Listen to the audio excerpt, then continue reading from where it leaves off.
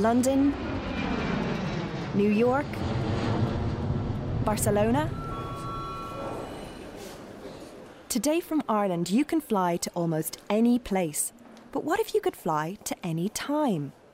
If you could experience events that changed the world, if you could meet the people who lived through history, would you do it? Welcome to a new series of Time Travels, the programme where we explore the past. Are you ready? Fasten your seatbelts. It could be a bumpy journey.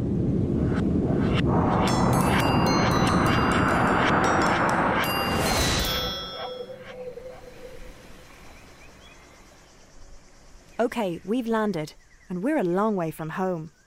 It looks like we're in the Valley of Mexico, at the time of the Aztecs.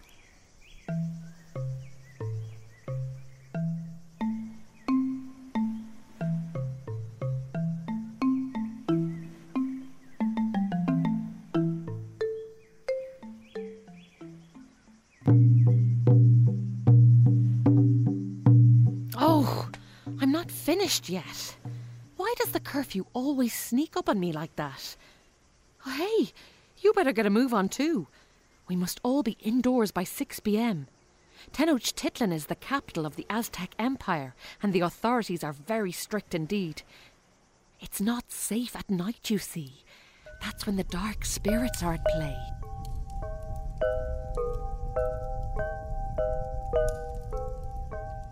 You wouldn't want to get caught by them.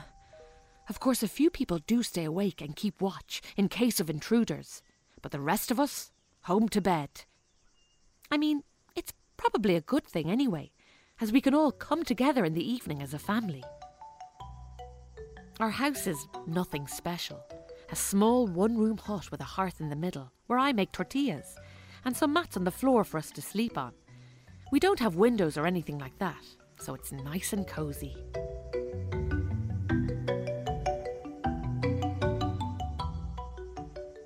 My husband's a farmer, and honestly, he'd work all the hours in the day if he could.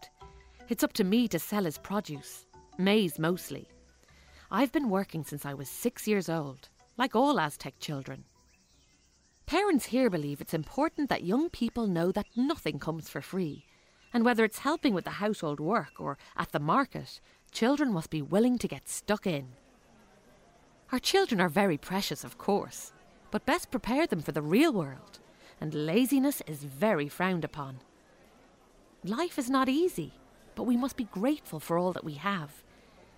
You can probably tell that my family and I are not nobles, but there's no point getting envious. They do have a fine time of it though, the nobles. They're the only ones who get to wear the fancy jewellery and to enjoy the best food. But as I said, I don't like to complain. Here, can you just hand me that basket over there? Thank you. I always find that I'm never quite finished what I'm doing when the curfew sounds, and then it's a mad rush to get back to the house. My son will hopefully be waiting to collect me in the canoe. Tenochtitlan is surrounded by lakes, so canoes are really the most sensible form of transport. As you can see, there are thousands of canoes here of all sizes. Ours isn't too grand, but it does the job, and we haven't sunk yet. My son is a strong boy of 15 now, and he will have been studying today. All Aztec children go to school, and my son will probably follow in his father's footsteps as a farmer. And of course, he'll be expected to do some time in the military. I worry about that, but can only pray that he stays safe. Oh, there he is now. I best be off. Nice to chat to you. Do make sure you get home soon. Remember, dark spirits will be roaming.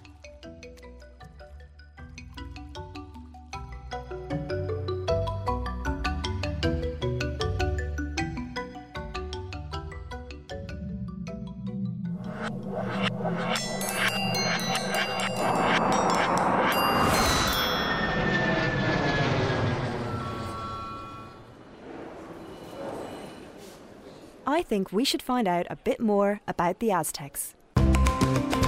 Ask an expert.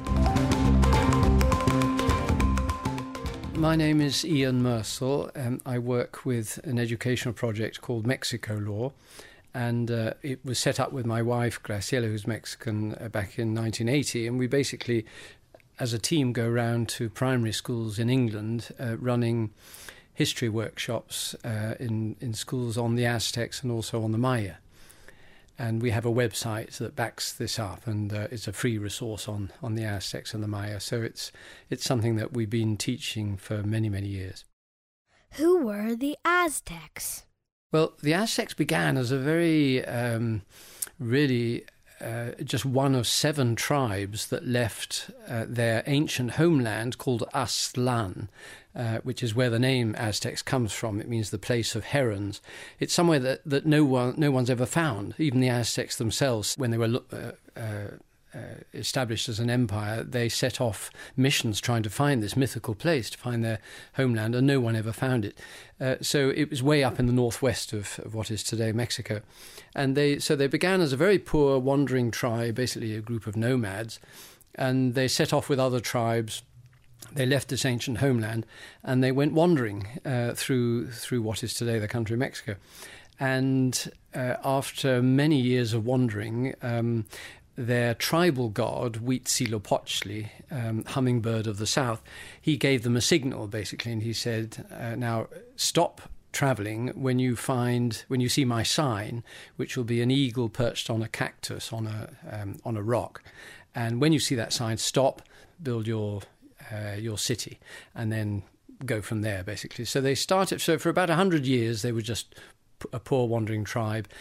Then they settled in one place and started to make alliances with other tribes, and they fought a lot of wars, and eventually created a huge empire. What did the Aztecs do for fun? Well, the Aztecs, they played a lot of games. They were pretty competitive. They were gamblers, so they placed bets on a lot of their games.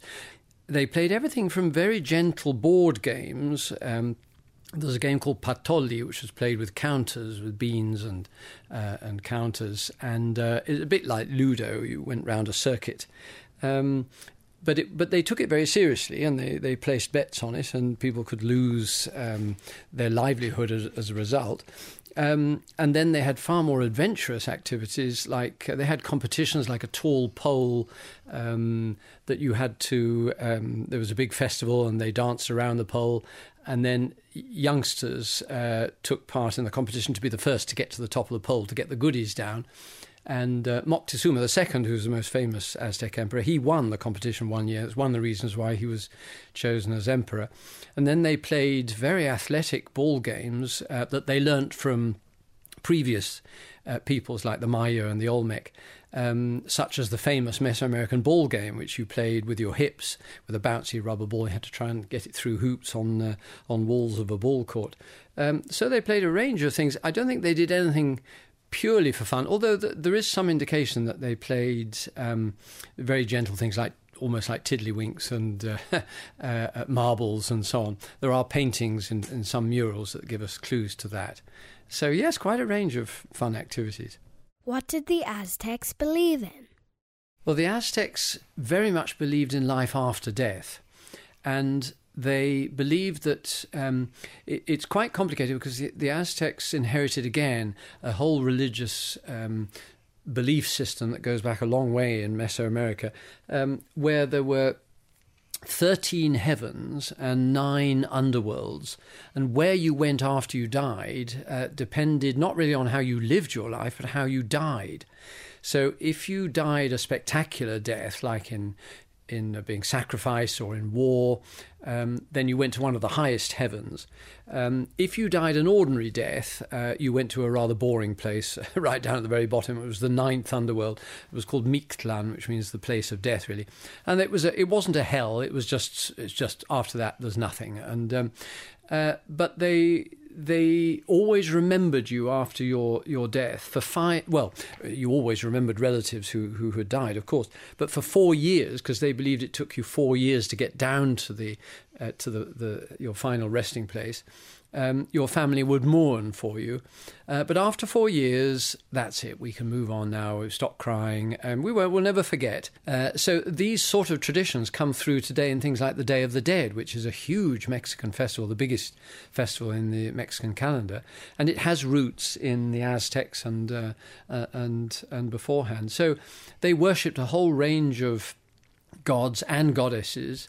They had sort of two types of religion, really. A public religion where you celebrated and you performed to gods in public places, in hundreds, if not thousands of people, dancing and performing and reenacting histories and performing sacrifices, all to a whole range of gods. And it depended, because they had, before I go on that, they had the other type of religion they had was a private religion where you worshipped very much at home in your own house. Every house would have a little altar to the fire god, which was the oldest god that they worshipped.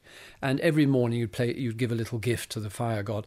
And it's important to remember that the Aztecs, yes, they did do human sacrifices. There's no doubt about that. But although not in the numbers that some of the Spanish have claimed, but they, more than human sacrifices, much more common than human sacrifice, was self-sacrifice, where you gave a little bit of yourself to the earth. So every day, you would, unless you were a very young child, but you would prick your tongue, for example, with a little cactus or agave spine, a thorn. You just pop it through your tongue and release a couple of drips of blood from the tongue onto the earth. And you might think, well, why on earth do that? Well, the earth gives us gifts every day. So the Aztecs believed very, very strongly in keeping things in balance. So you didn't take without giving. And they felt if they gave things to the gods, they'd get something back. So by offering a little gift of yourself, a couple of drips of blood, it doesn't cost you anything because your body repairs itself, you could give a little gift, a little drink to the earth first thing in the morning. So they did believe they were on a mission to keep the world in balance. All the opposite forces in the world, life and death, male and female, winter and summer, all these sort of things, they believed that it was vital to keep them in balance. What was life like for Aztec children? Aztec children had a pretty tough time, but then life was tough all over the world in those days, at that sort of age. The Aztecs' parents, mums and dads, were very strict, but they were very loving. The Spanish were super impressed at how well Aztec parents brought up their children. For a start, you couldn't be punished whilst you were still being breastfed by the mother. And that went on for 2 or 3 years. So the Aztecs believed that whilst you were still being breastfed by your mum, you were still connected to the earth, and though you weren't really part of the world. So you couldn't be punished. After that, once you'd gone on to solid foods, then, okay, you could be punished. But they usually gave you warnings, and they had 2 different types of school. At least everyone went to school in Aztec times, both boys and girls, which is very impressive.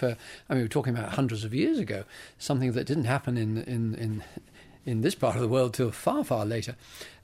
So you went to school. If you went to a posh school, you were expected to be very, very to know your duties and everything, and so the punishments were much stricter. If you went to an ordinary school like you and I would go to probably, then at least they gave you a warning before they punished you. But they were very firm, very strict with their punishments. But kids grew up to work from a very young age. From sort of 3, 4, 5, you were starting to help carry water and clean the house and so on. Aztecs called a baby a jewel, a jade, something very, very precious. So there's no doubt that they looked after their children very, very well. But they were firm. They believed that life is tough, and the sooner you realise that, the better you'll get on in life. So, a mixed bag of things. What can we learn from the Aztecs? Well, I think one of the best things the Aztecs could teach us is how to look at our world in terms of the balance in our world. To be honest, if any Aztec person turned up today into our world, they say, "What on earth have you done to our world? It's got terribly, terribly out of balance." And so I think any Aztec mum or dad would say to any youngster now, for heaven's sake, get this world into balance and keep it in balance. And there's no reason why it can't go on and on forever. I mean, they were a bit paranoid about it. They believed that when the sun god goes down at the end of the day, he dies and then is born again the next morning, and so on. They took all these things very, very seriously, but they were passionate, truly passionate about trying to keep their world in balance. So I think that's probably one of the best things we could learn from them. They've given us plenty of things, but in terms of how to run our lives, I think that's probably the best message. Why aren't the Aztecs around anymore? Well, funny enough, the Aztecs are still around. There aren't many people who claim to be sort of pure-blooded Aztec, but most Mexicans today are a mixture. It's what's called mestizo. It's a mixed blood. So Graciela, my wife, is a mixture of Spanish and Aztec blood, basically. So many of the traditions that go back to Aztec times still go on today. I mean, the foods haven't changed, the clothes that people wear, the traditions, the Day of the Dead, some of the festivals. Some Aztec gods are still worshipped today, but in a different disguise. So they had many gods to do with nature, with rain, with fire, with the earth, and so on. And those gods, in many parts of Mexico, still worshipped today, just perhaps with a different name. So they are around. The Aztec language, more people speak the Aztec language today than speak Welsh in Wales. I mean, about 2 million people still speak the Aztec language. It's a living language. So it's not really right to say that they've gone. They haven't. They're very much around. But Mexico is a wonderful melting pot of peoples. So, no, they're still alive, really. Did you know that if an Aztec slave managed to escape his master and make it all the way to the royal palace without being caught, he was granted his freedom? Weird, but true. Here in London, Ian Mersel from Mexico Lore has some things to show us. Well, we've got here a couple of examples of their copies of Aztec musical instruments. They're both the same type of drum. The Aztecs played a whole range of musical instruments in their festivals, in their festivities. But they only played wind instruments and percussion instruments. Stringed instruments came later with the Spanish. So they believed that musical instruments, particularly two types of drum, had come down to earth in the form of drums. I mean, they were gods, basically, originally. So the two most important drums that they had were horizontal drums and vertical drums. It's a pair of opposites. And here we've got a couple of examples of the horizontal drums. They were called teponaztlis. There are three, actually, in the British Museum that you can go and have a look at. We would call them log drums or tongue drums or slit drums. They're made of one piece of wood. It's a log, basically. They're hollowed underneath. They've got lovely carvings on the face and the sides and so on. And cut in the top are two tongues cut into the wood. And they're both exactly the same length. But with a simple beater, just to stick with some rubber from the rubber tree on it, they could get two different notes. And of course the trick is to make one of the tongues a bit thinner than the other. So if you make one tongue thinner than the other, if you listen, hopefully you get two different notes.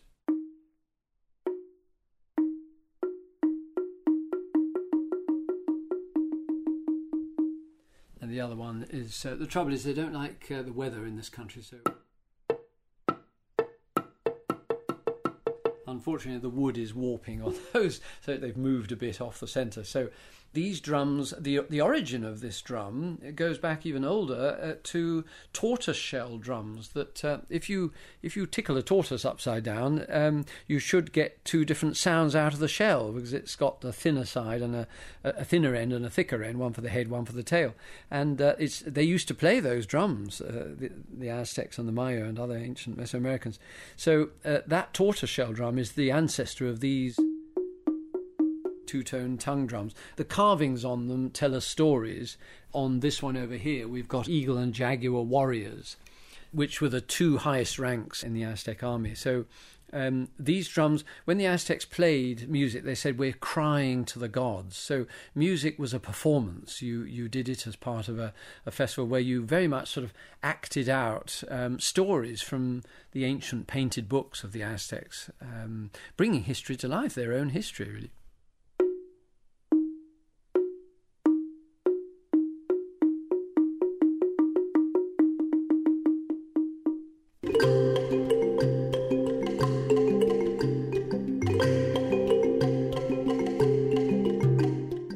Around the 15th century, Europeans began to see that there was much to be gained from venturing to the New World, the place that we know today as North and South America. And one of these European explorers was a man called Hernán Cortés.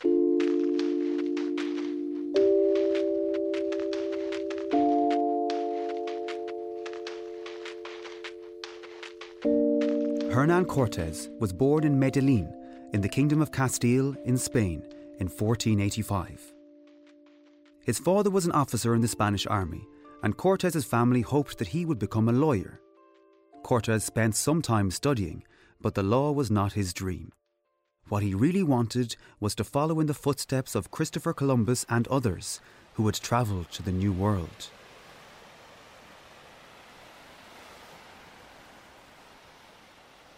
When he was 19 years old, Cortés had a chance to join an expedition to Cuba, led by an explorer called Velázquez.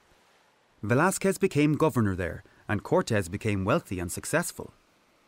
But he still longed for adventure, and in 1518 he led an expedition to Mexico with 11 ships, around 500 men and some horses.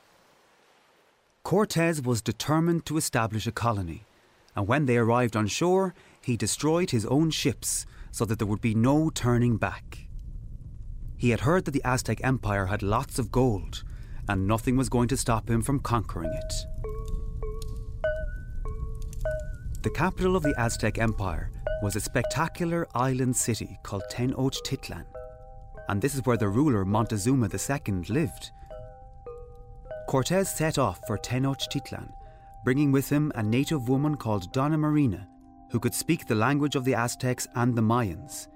She would act as an interpreter for him on the way.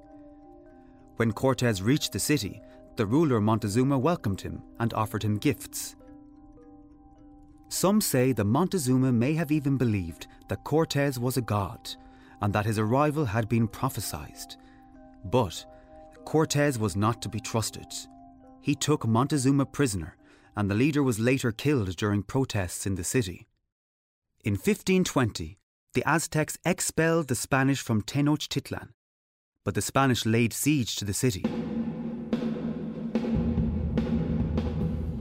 The Spanish had cannons, but they also had another deadly weapon. They brought foreign diseases such as the measles and smallpox, which the Aztecs had never been exposed to before. Along with some other people who did not like the Aztecs, the Spanish forces attacked, and in a fierce battle they killed thousands of people and destroyed Tenochtitlan. Great cruelties were inflicted upon the Aztecs, and they were defeated by the Spanish forces. Cortés renamed the city of Tenochtitlan as Mexico City, and he was made governor of the land by King Charles I of Spain.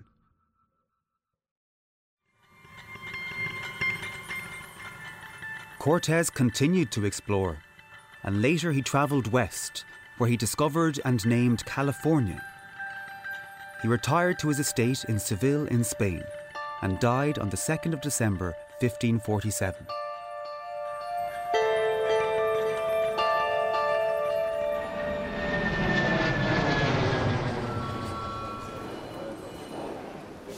Home sweet home, and the airport is just as busy as ever.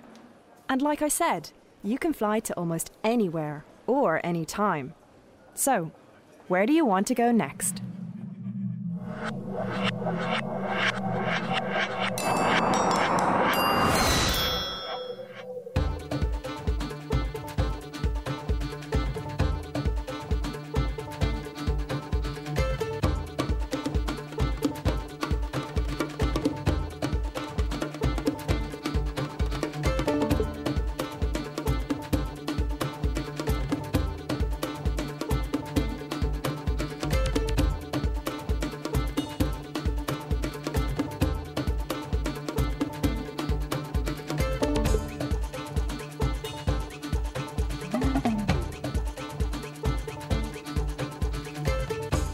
This programme was funded by the Broadcasting Authority of Ireland with the television licence fee.